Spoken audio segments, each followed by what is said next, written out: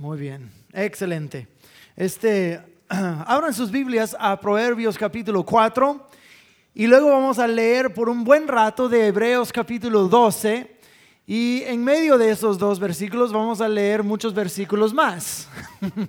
Aquí estudiamos la Biblia, amén. No estudiamos, no predico de cosas que nada más que se meten en mi cabeza y luego echo unos cuantos versículos para apoyar lo que yo quiero decir. No. Así no se estudia la Biblia. Se estudia la Biblia por mirar lo que en realidad dice, y el mejor intérprete de la Biblia es la misma Biblia. La Biblia es infalible, no se contradice y es un solo libro desde el Antiguo hasta el Nuevo Testamento, y el Nuevo Testamento nos ayuda a entender más a fondo lo que Dios escribió en el Antiguo.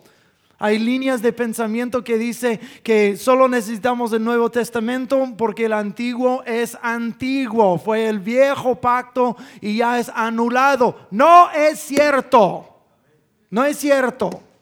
Sí, vivimos bajo la gracia de Cristo Jesús, pero acuérdate, cuando los autores del Nuevo Testamento escribían diciendo cosas como las escrituras son inspiradas y respiradas por Dios, ¿cuáles escrituras hablaban?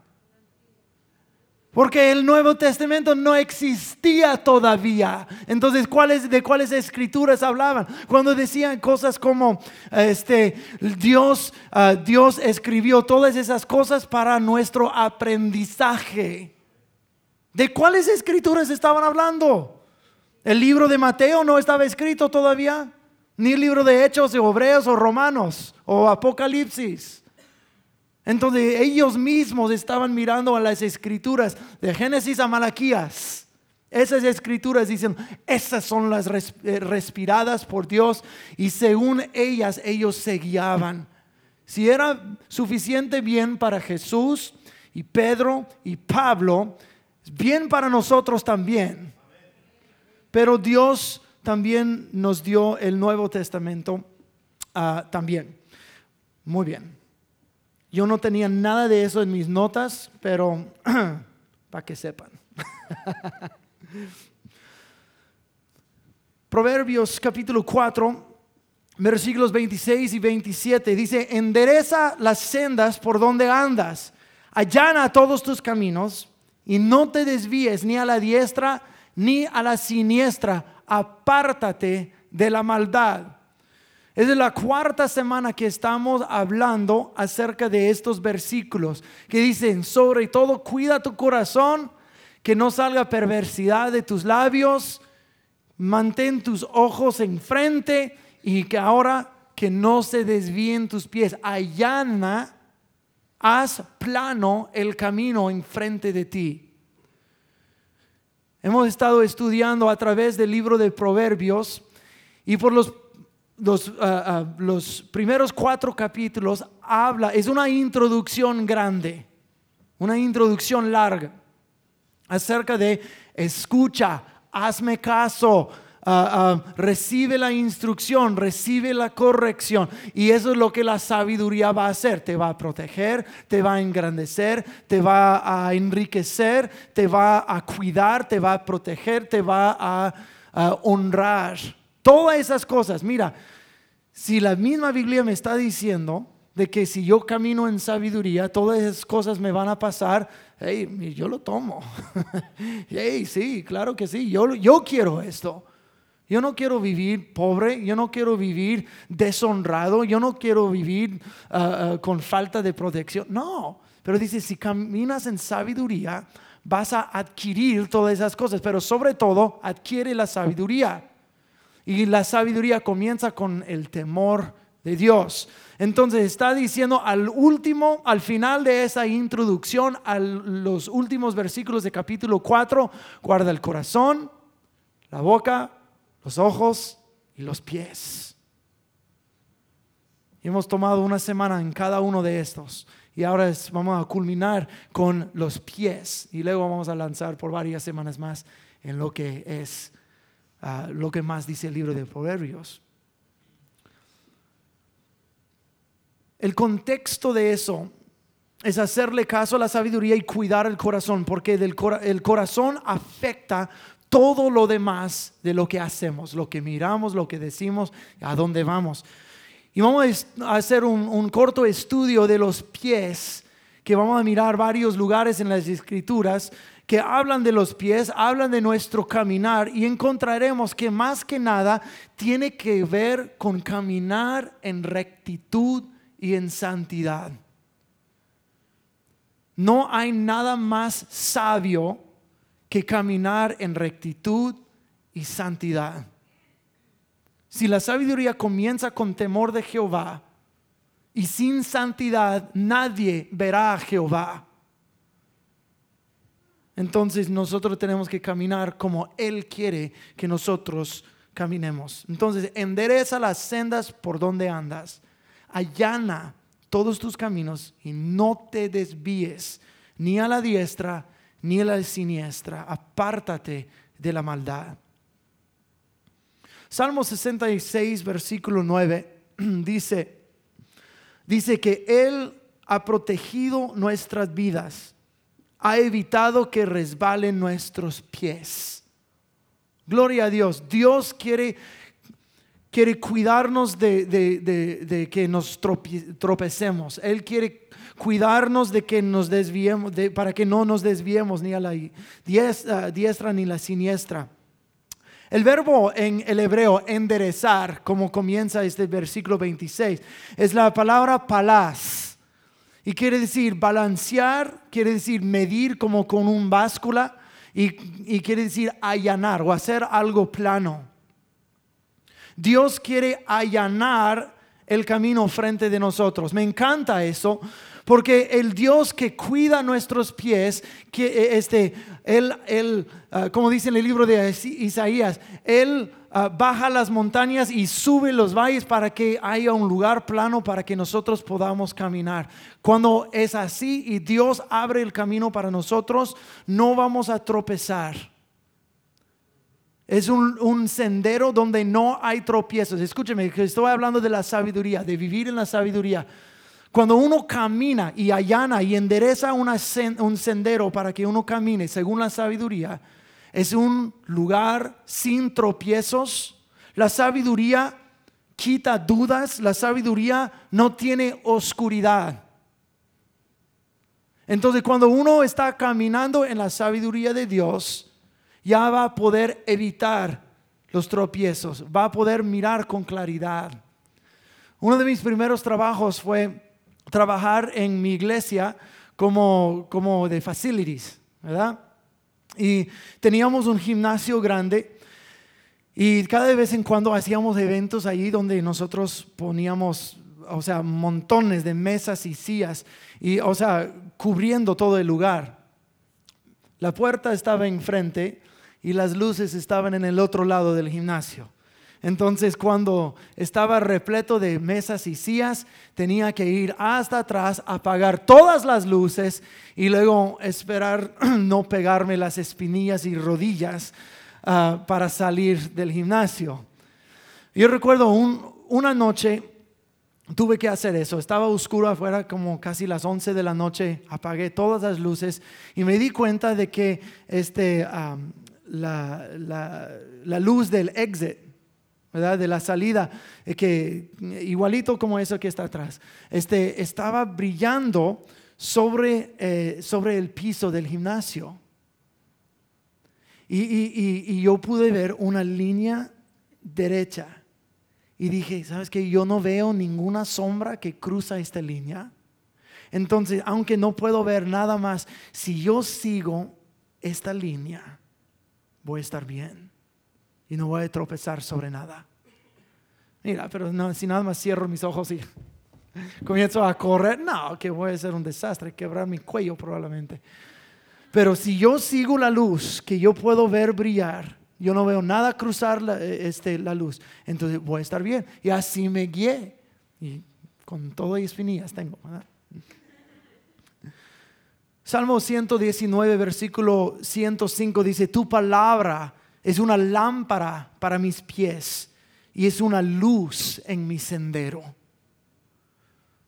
Tu palabra, la fuente de la sabiduría de Dios, alumbra el camino para que nosotros no tropecemos. Dios tiene interés de que tú no te tropieces sobre las cosas que la vida quiere aventar enfrente de ti, que quiere estorbar tu camino. Tú quieres caminar con el Señor y luego, como varones, comienza a tirar todo tipo de cosas que nos hacen los ojos desviar, los pies desviar, una mujer que hace así, bien bonito, y que hace querer los pies desviar de la esposa. No, la sabiduría dice: si caminas, Dios allanará el sendero enfrente de ti y no tropezarás, pero comprométete con la sabiduría.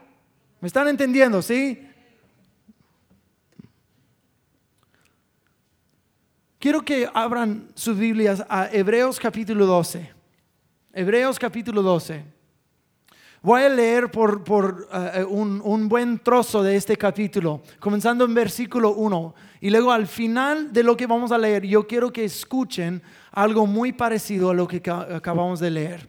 Dice: por lo tanto, ya que estamos rodeados por una enorme multitud de testigos de la vida de fe, quitémonos todo peso que nos impida correr. Ok, vamos a detenernos ahí por un momento, porque la terminología es igual.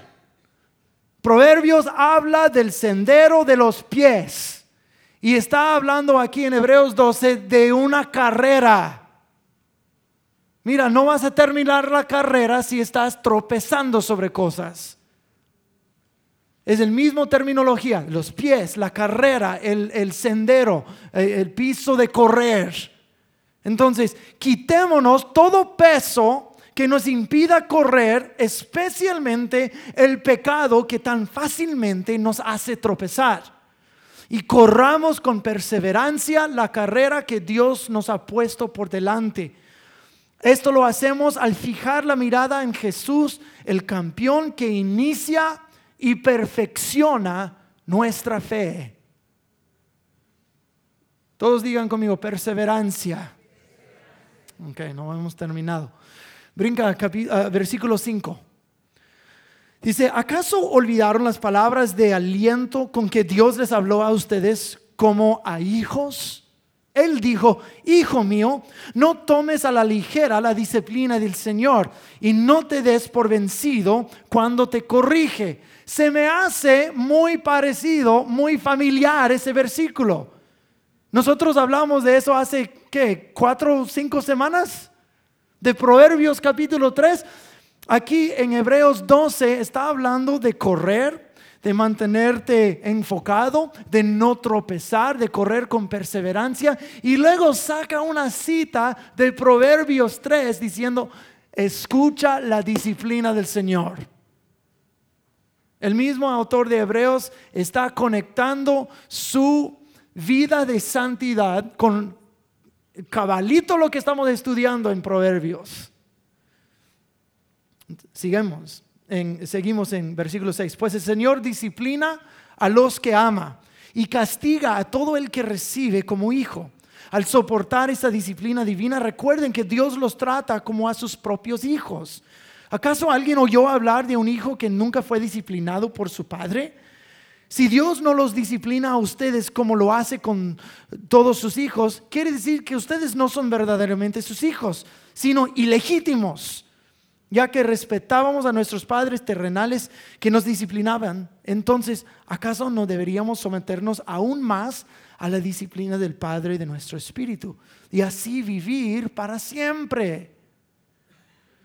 Pues nuestros padres terrenales nos disciplinaron durante algunos años e hicieron lo mejor que pudieron. Pero la disciplina de Dios siempre, escuchen, siempre es buena para nosotros, a fin de que participemos en su santidad.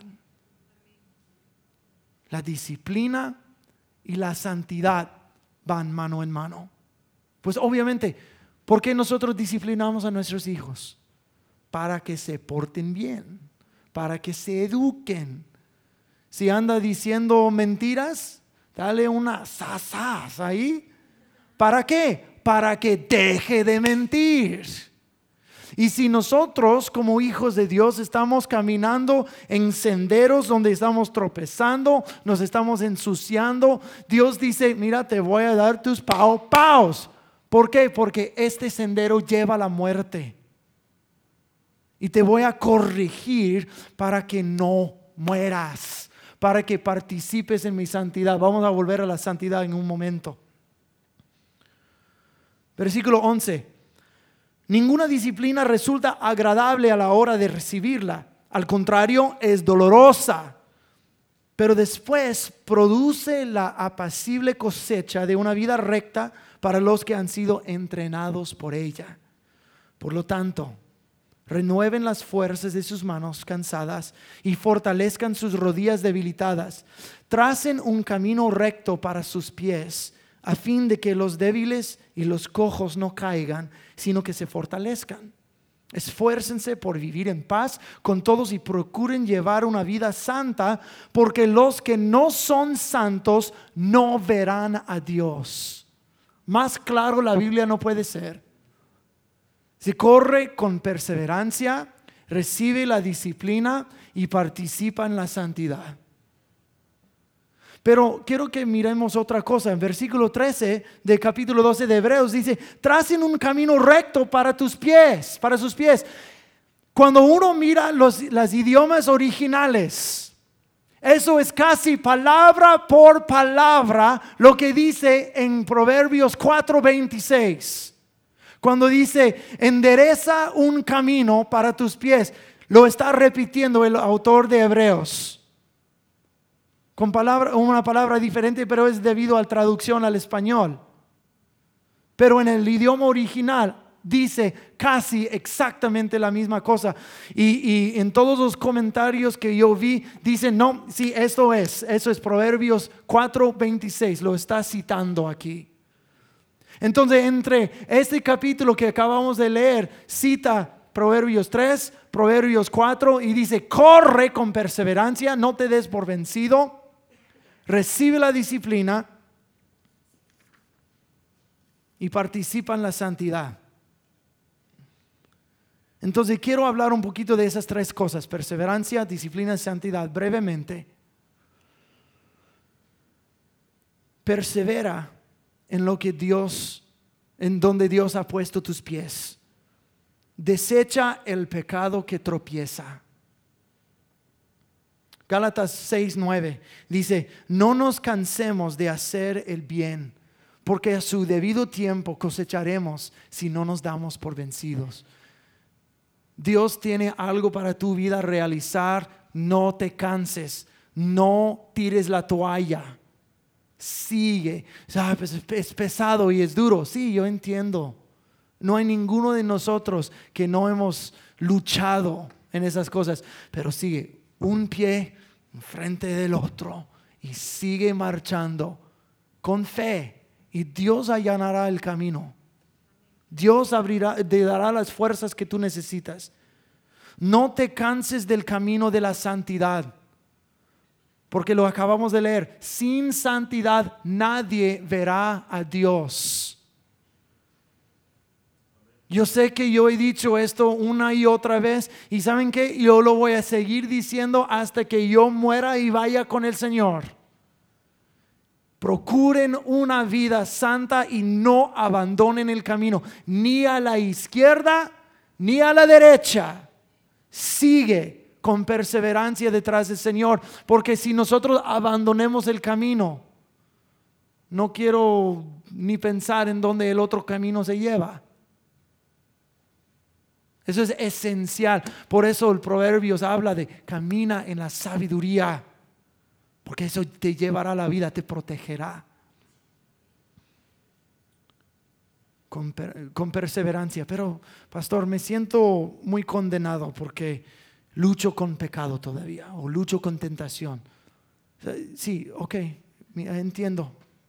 Todos tenemos nuestras luchas, incluso yo. Pero eso no quiere decir que dejemos de marchar adelante.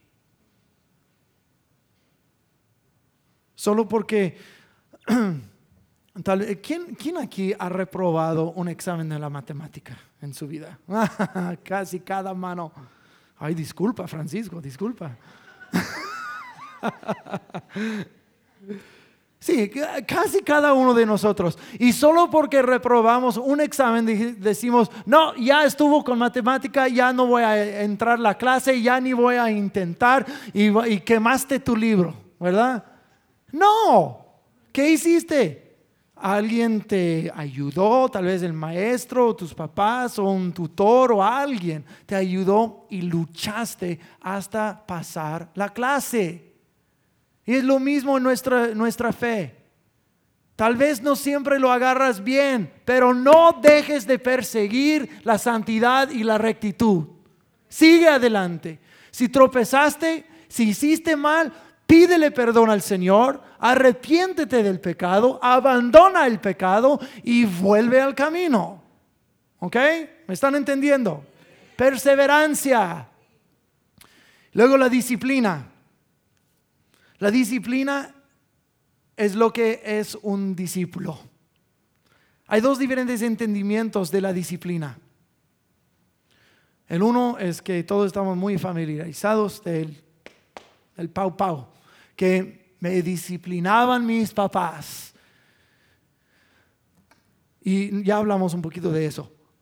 Me disciplinaron para educarme, para que me portara como debería ser, ¿verdad? Pero hay otra forma de disciplina. La disciplina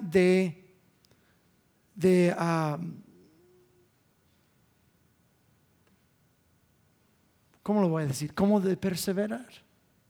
La disciplina de que voy a hacer lo que necesito hacer, me voy a negar a mí mismo y voy a disciplinarme a vivir de esta forma. ¿Sabes qué? Si nosotros nos disciplináramos a nosotros, menos Dios nos tendría que disciplinar a nosotros.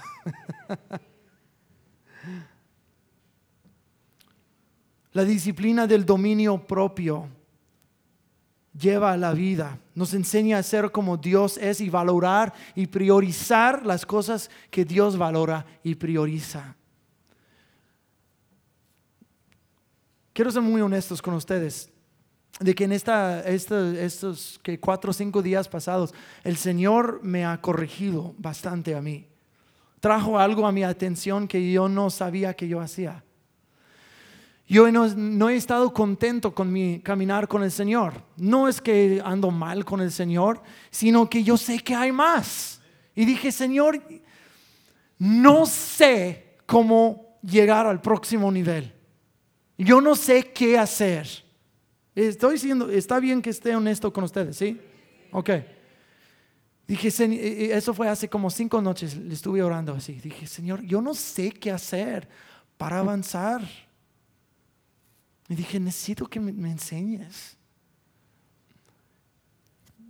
Y el Espíritu Santo me habló del versículo cuando Jesús dijo, si uno quisiera ser mi discípulo, niéguese a sí mismo, tome su cruz y sígame.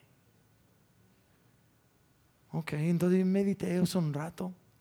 Y luego pasando 3 noches, volví a orar, Señor, ayúdame, enséñame, sé mi tutor, mi mentor, no sé qué más hacer. Y otra vez, niégate a ti mismo. Escuché en mi espíritu y dije, ¿cómo así? El Espíritu Santo me regañó, me dijo, tú eres un perezoso y tú eres un autocomplaciente. Y dije, órale. Y dije, pues, ¿cómo así? Y dijo, tú no te has negado a ti mismo. Y me comenzó a dar varios ejemplos. Uno de esos ejemplos es cuando yo llego del trabajo, yo no quiero hacer nada en la casa. Yo no quiero hacer lavar los trastes, no quiero limpiar la cocina, no quiero. Y algo que yo sé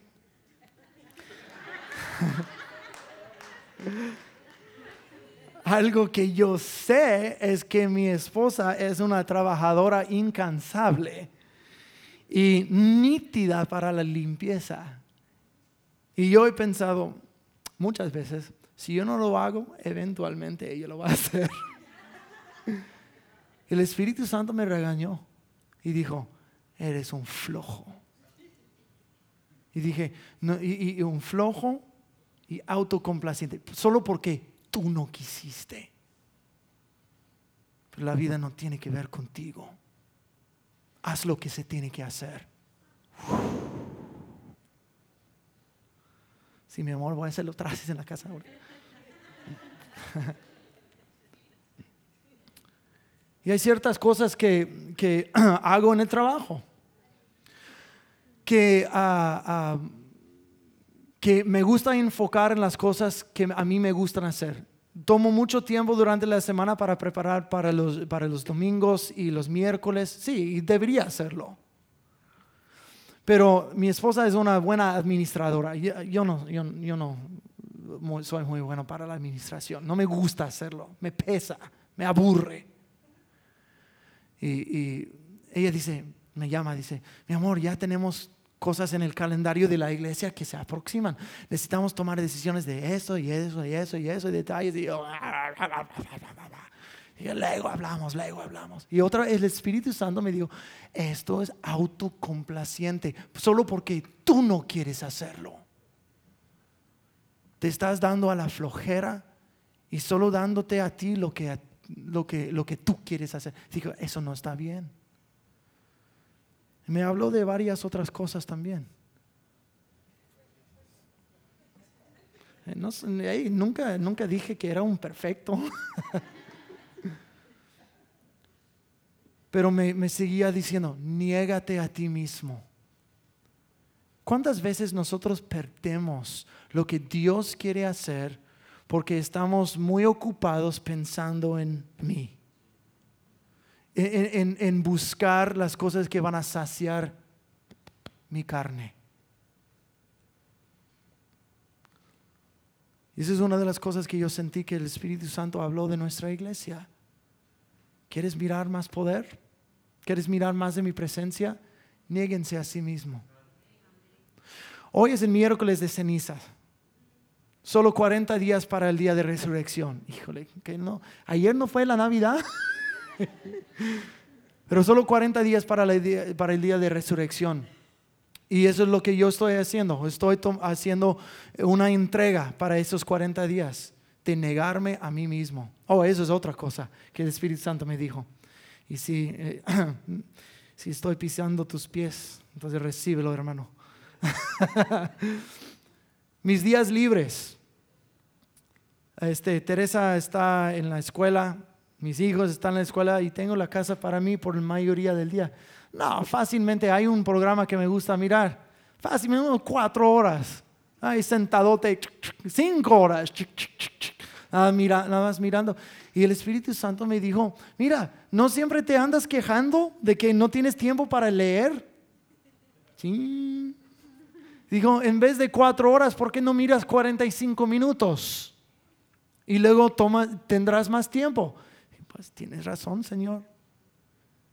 Entonces durante esos 40 días, y no te estoy exigiendo nada más te estoy invitando. Esos 40 días, toma tiempo para negarte a ti mismo.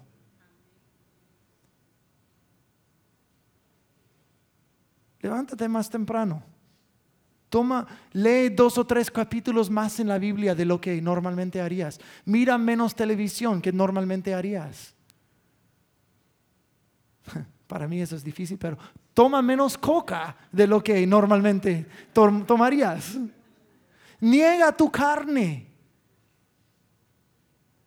No es como, no vas a ganar santidad delante del Señor, pero estás diciendo, como dijimos antes del servicio, yo voy a menguar. Yo voy a enfocar en ti para que tú crezcas. Yo no me voy a preocupar con mi carne, con mis necesidades, con lo que yo quiero hacer, sino qué es lo que tú quieres hacer.